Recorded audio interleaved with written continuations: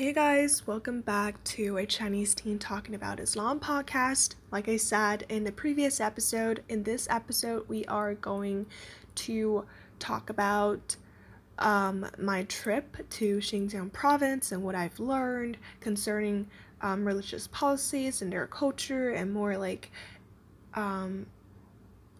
this topic is more like history instead of religious studies. So I think it can be interesting. So stick with me, and we're going to talk about the cultures of Uyghur people and Tajik people. Since I titled this episode Midsummer Recap, I know it's still like mid-July, and it's actually 1 in the afternoon, and it's July 13th. And by the way, I'm more like an afternoon person. A lot of people are like morning person or night person. I'm definitely an afternoon person because in the mornings I just feel so freaking unproductive. I feel like I just woke up and I can't do anything. But in the afternoon, I feel like afternoons are pretty long and I can do a lot of things. But maybe that's just in my head, whatever, my weird perception. And I know this is not midsummer yet. It's only like mid-July. However, to rising seniors, the whole Common App application starts or like opens on July 1st. So it's probably referring to the fact that our summer's basically over. Is going to be over very soon. Anyways, I haven't done anything that's so exciting during this several weeks in my life, or like at the beginning of the summer, and I have not felt the serotonin in my head for so long. I haven't felt the excitement or pure happiness. I just feel numb, and numbness literally devours my head, and just I don't know what I'm doing 24/7, and it's not a good sign. But I don't know, maybe I'll stick with it and I'll see what that leads to, and I'll just go with it. I don't know what I'm talking about. Let's give you guys a quick recap of this midsummer. So I want to talk super fast for a bit because I want to show you guys, or just not show you guys, but just talk through some of my favorite songs for midsummer. I know a lot of you guys may found it quite boring, but I'm just gonna whatever. My favorite song right now, and I've listened non-stop, is American Money by Borns.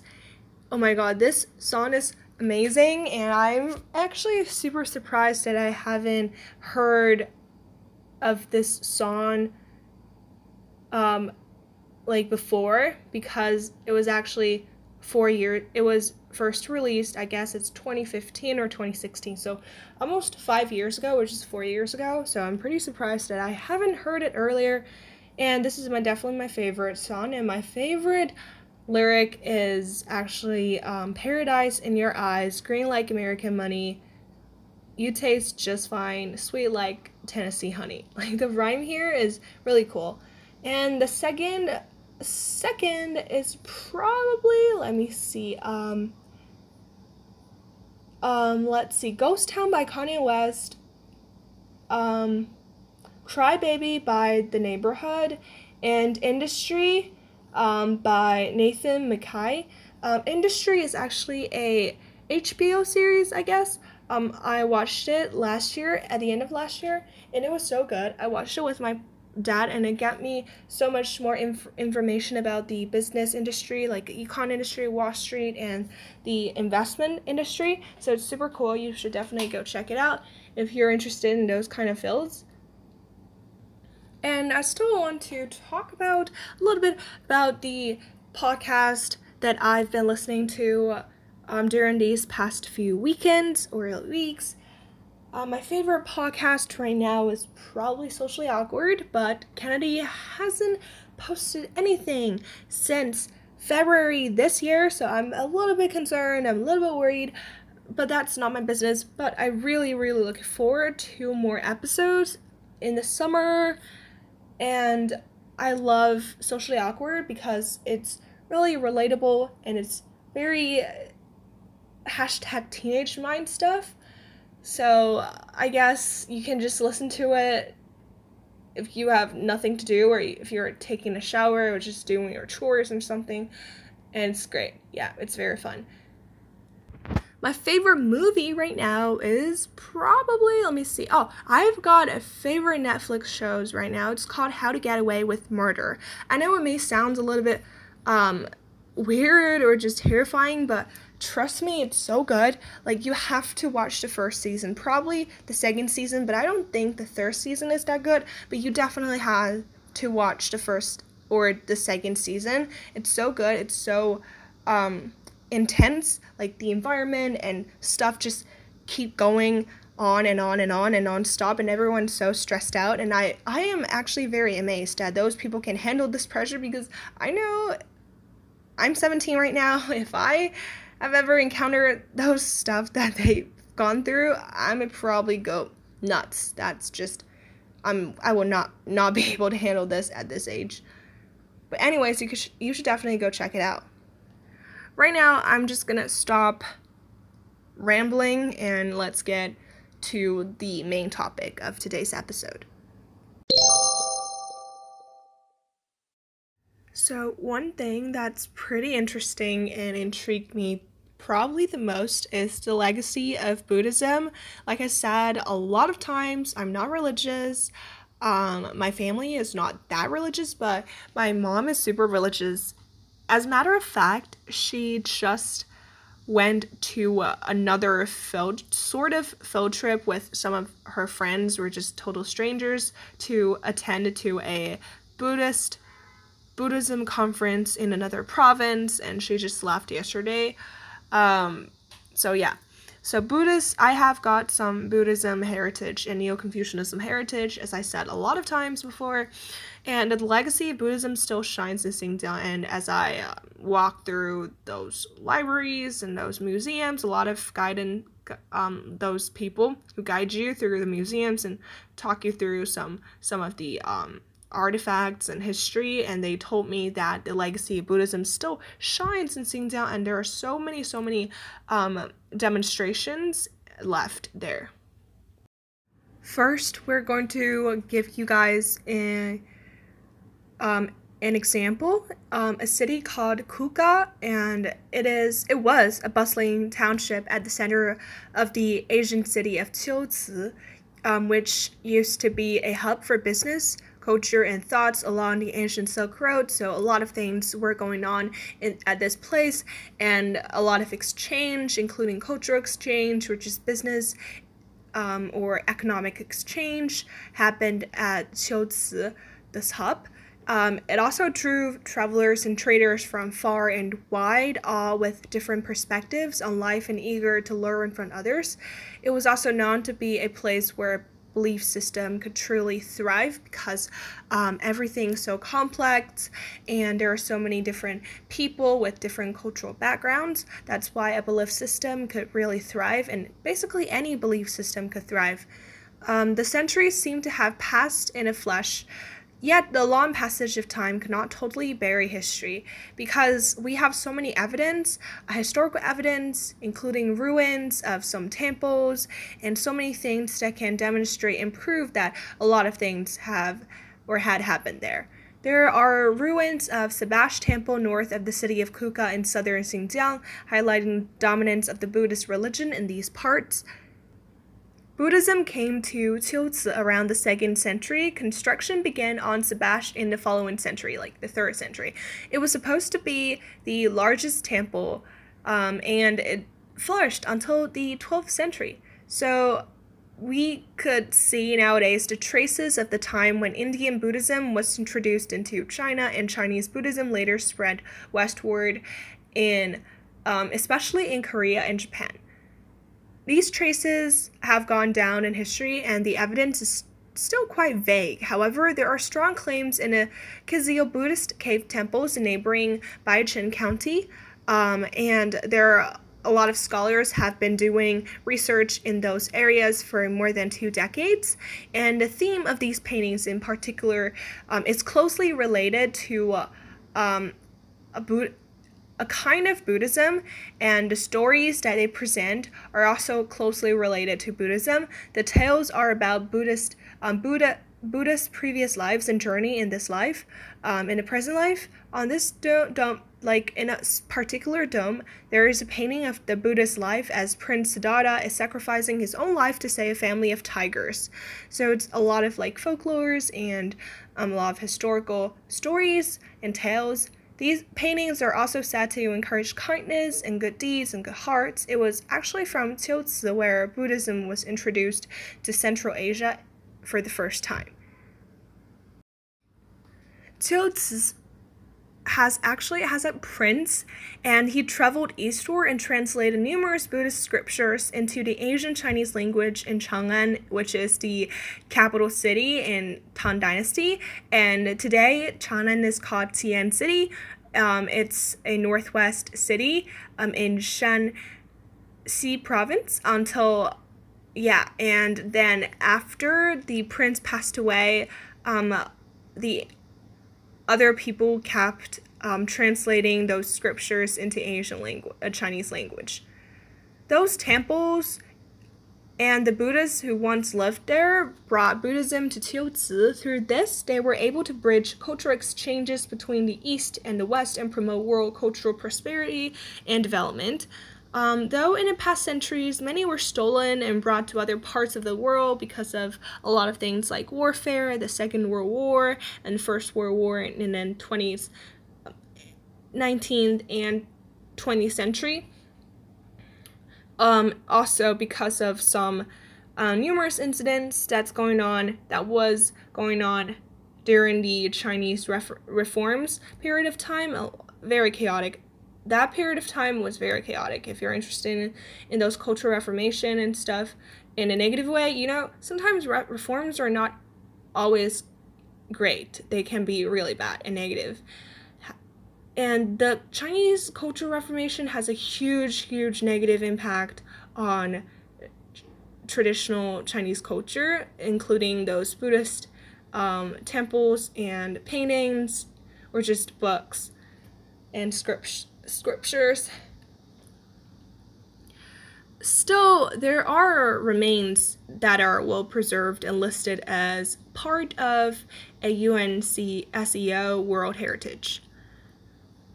Those evidence are the window into a time when Buddhism truly flourished in Xinjiang province. Over time, Buddhism gradually disappeared from Qiuzi because other foreign religions come in through a lot of methods like warfare or just trade. But the Buddhist legacy remains, and it will not quietly turn to ashes and dust because we kept it well preserved in museums and just other places, and they will be remembered for generations to come. So, like I said, I was actually very surprised by the fact that Buddhism was actually the first language introduced to Xinjiang province. I'm not talking about Zoroastrianism because Zoroastrianism was actually the first language that first religion that have ever existed on this planet. And I don't know if I have ever talked about Zoroastrianism on this podcast, but I feel like I've talked about it a little bit. But if you're not aware that there is actually a religion called Zoroastrianism, and it's pretty interesting. So I'm gonna introduce Zoroastrianism real quick for like 2 minutes.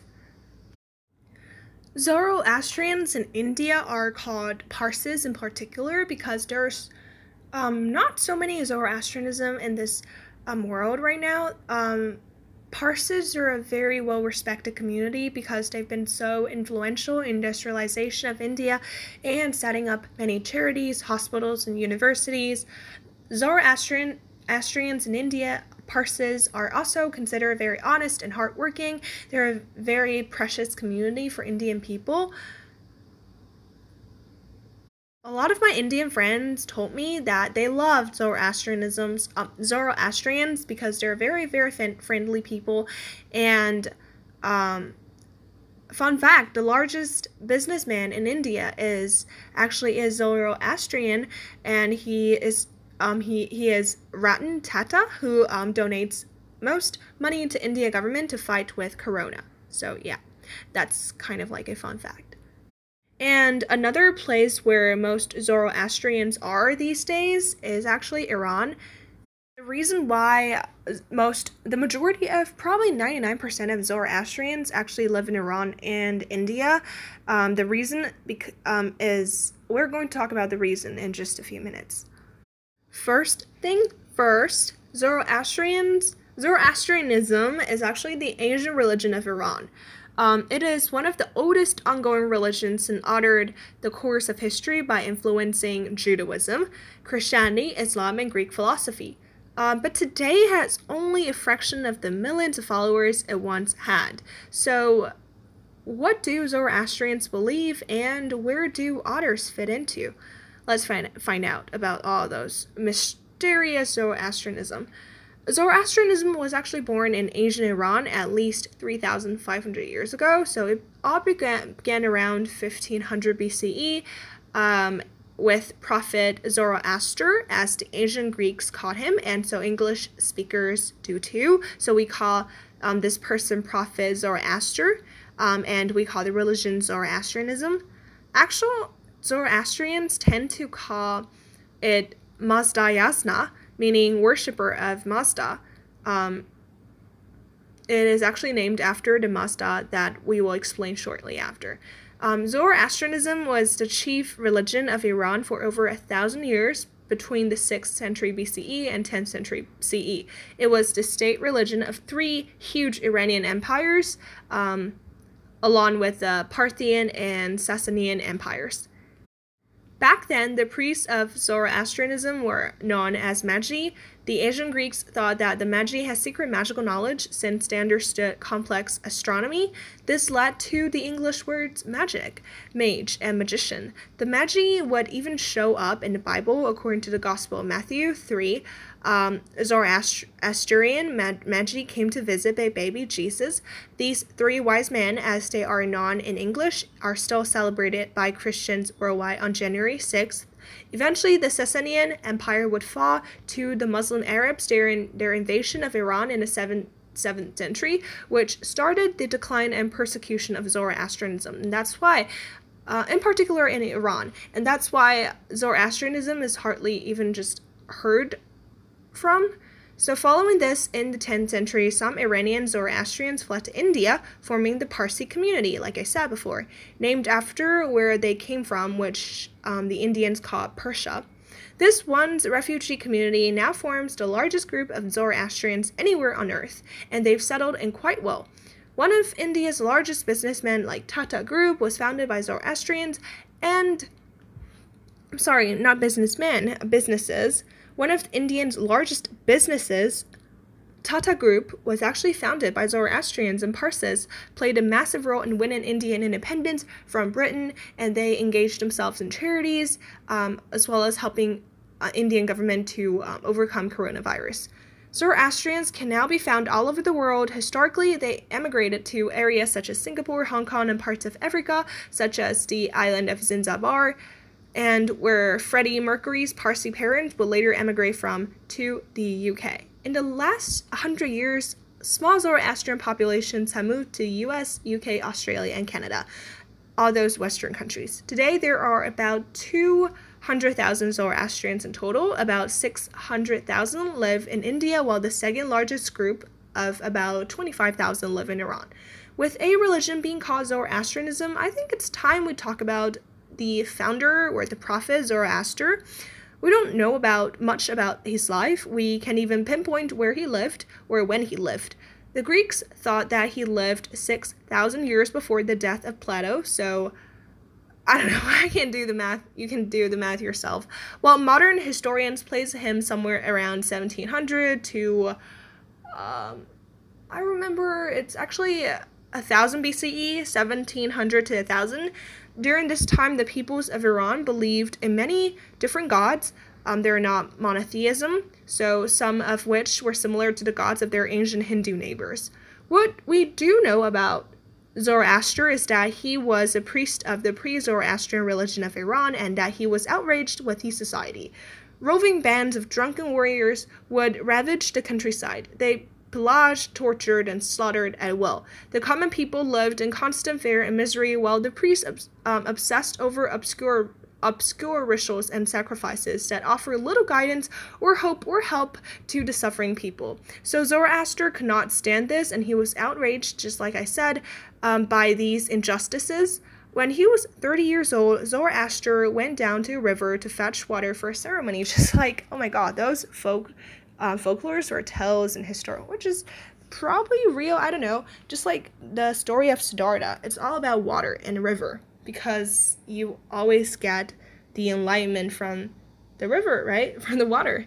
There he received a vision from being of pure light and goodness, and this person is called Ahura Mazda, who revealed that they were the one true God. The truth of how the universe worked was revealed to Zoroaster, and he knew that it was his divine mission to teach his fellow human beings about Ahura Mazda. So what are the core beliefs of Zoroastrianism? The Zoroastrianism actually officially was born after this incident with the river thing.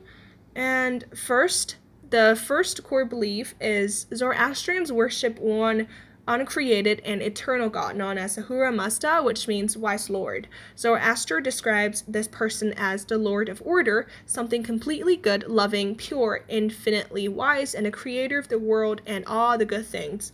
Ahura Mazda is supported by 6 holy immortals known as the Amasha Spantas. These 6 holy immortals are normally compared to archangels in Christianity, if that helps you understand it. Sometimes there is a 7th Spanta called Spanta Mayu, but maybe this is also just the Holy Spirit of Ahura Mazda. Sometimes Ahura Mazda has a parent called Zervine, who is time itself, but this is considered hearsay at this point. There are a lot of different interpretations over the last 3,000 years. We're just simplifying and proving the most common and currently accepted beliefs. So there are so many information that is unclear or unjustified yet. Opposed to Ahura Mazda is Agra Mainyu, the destructive spirit, and his evil minions known as the Devas. Angra Mainyu is the complete polar opposite of Ahura Mazda. He's darkness, deceit, disease, death, and decay. He is a corrupting parasite seeking to destroy Ahura Mazda's creation and responsible for all the negative things in this world. So basically, Ahura Mazda is light, and Angra Mainyu is darkness and evil. And one is the creator, and one is the destroyer. And one created light, fire, compact Japanese vehicles, joy, humanity, warmth, puppies, probably. Angra Mainyu gave the world disease, rust, death, darkness, mold, and a little piece of skin that pops up around your nail that hurts so much. Yep. Zoroastrians think everything is a battle between these two opposites, the good and the bad, the truth and the lie. Human beings need to choose between the truth and the light and the darkness, which may be a difficult thing because Angra Mainyu can be very deceiving and convincing to some people. Before time began, Ahura Mazda and Angra Mainyu were separated by an infinite void. They respectively lived in infinite light and within infinite darkness. Then Ahura Mazda created a physical world, and Angra Mainyu crawled into this new world and polluted it. They made the ocean salty, they turned good earth into desert, killed the first human, made plants wither, and polluted fire with smoke. We now live in a time Zoroastrians refer to as the mixture. Good and evil, truth and a lie, both exist together in this world. Moreover, Zoroastrians actually believe that the bad presence of Angra Mainyu is actually temporary. They are a stain on the world rather than a permanent fixture. So this period of time may end in the future. At least that's what they believe. Okay, enough information about Zoroastrianism. I hope I made it pretty clear. If you're still interested, there is some information linked in the description box somewhere around. So don't forget to check those out if you're interested. And let's move on to another religion in ancient Xinjiang province. Oh, by the way, if I haven't said this yet, in ancient Xinjiang, there were 3 dominant religions respectively, I guess.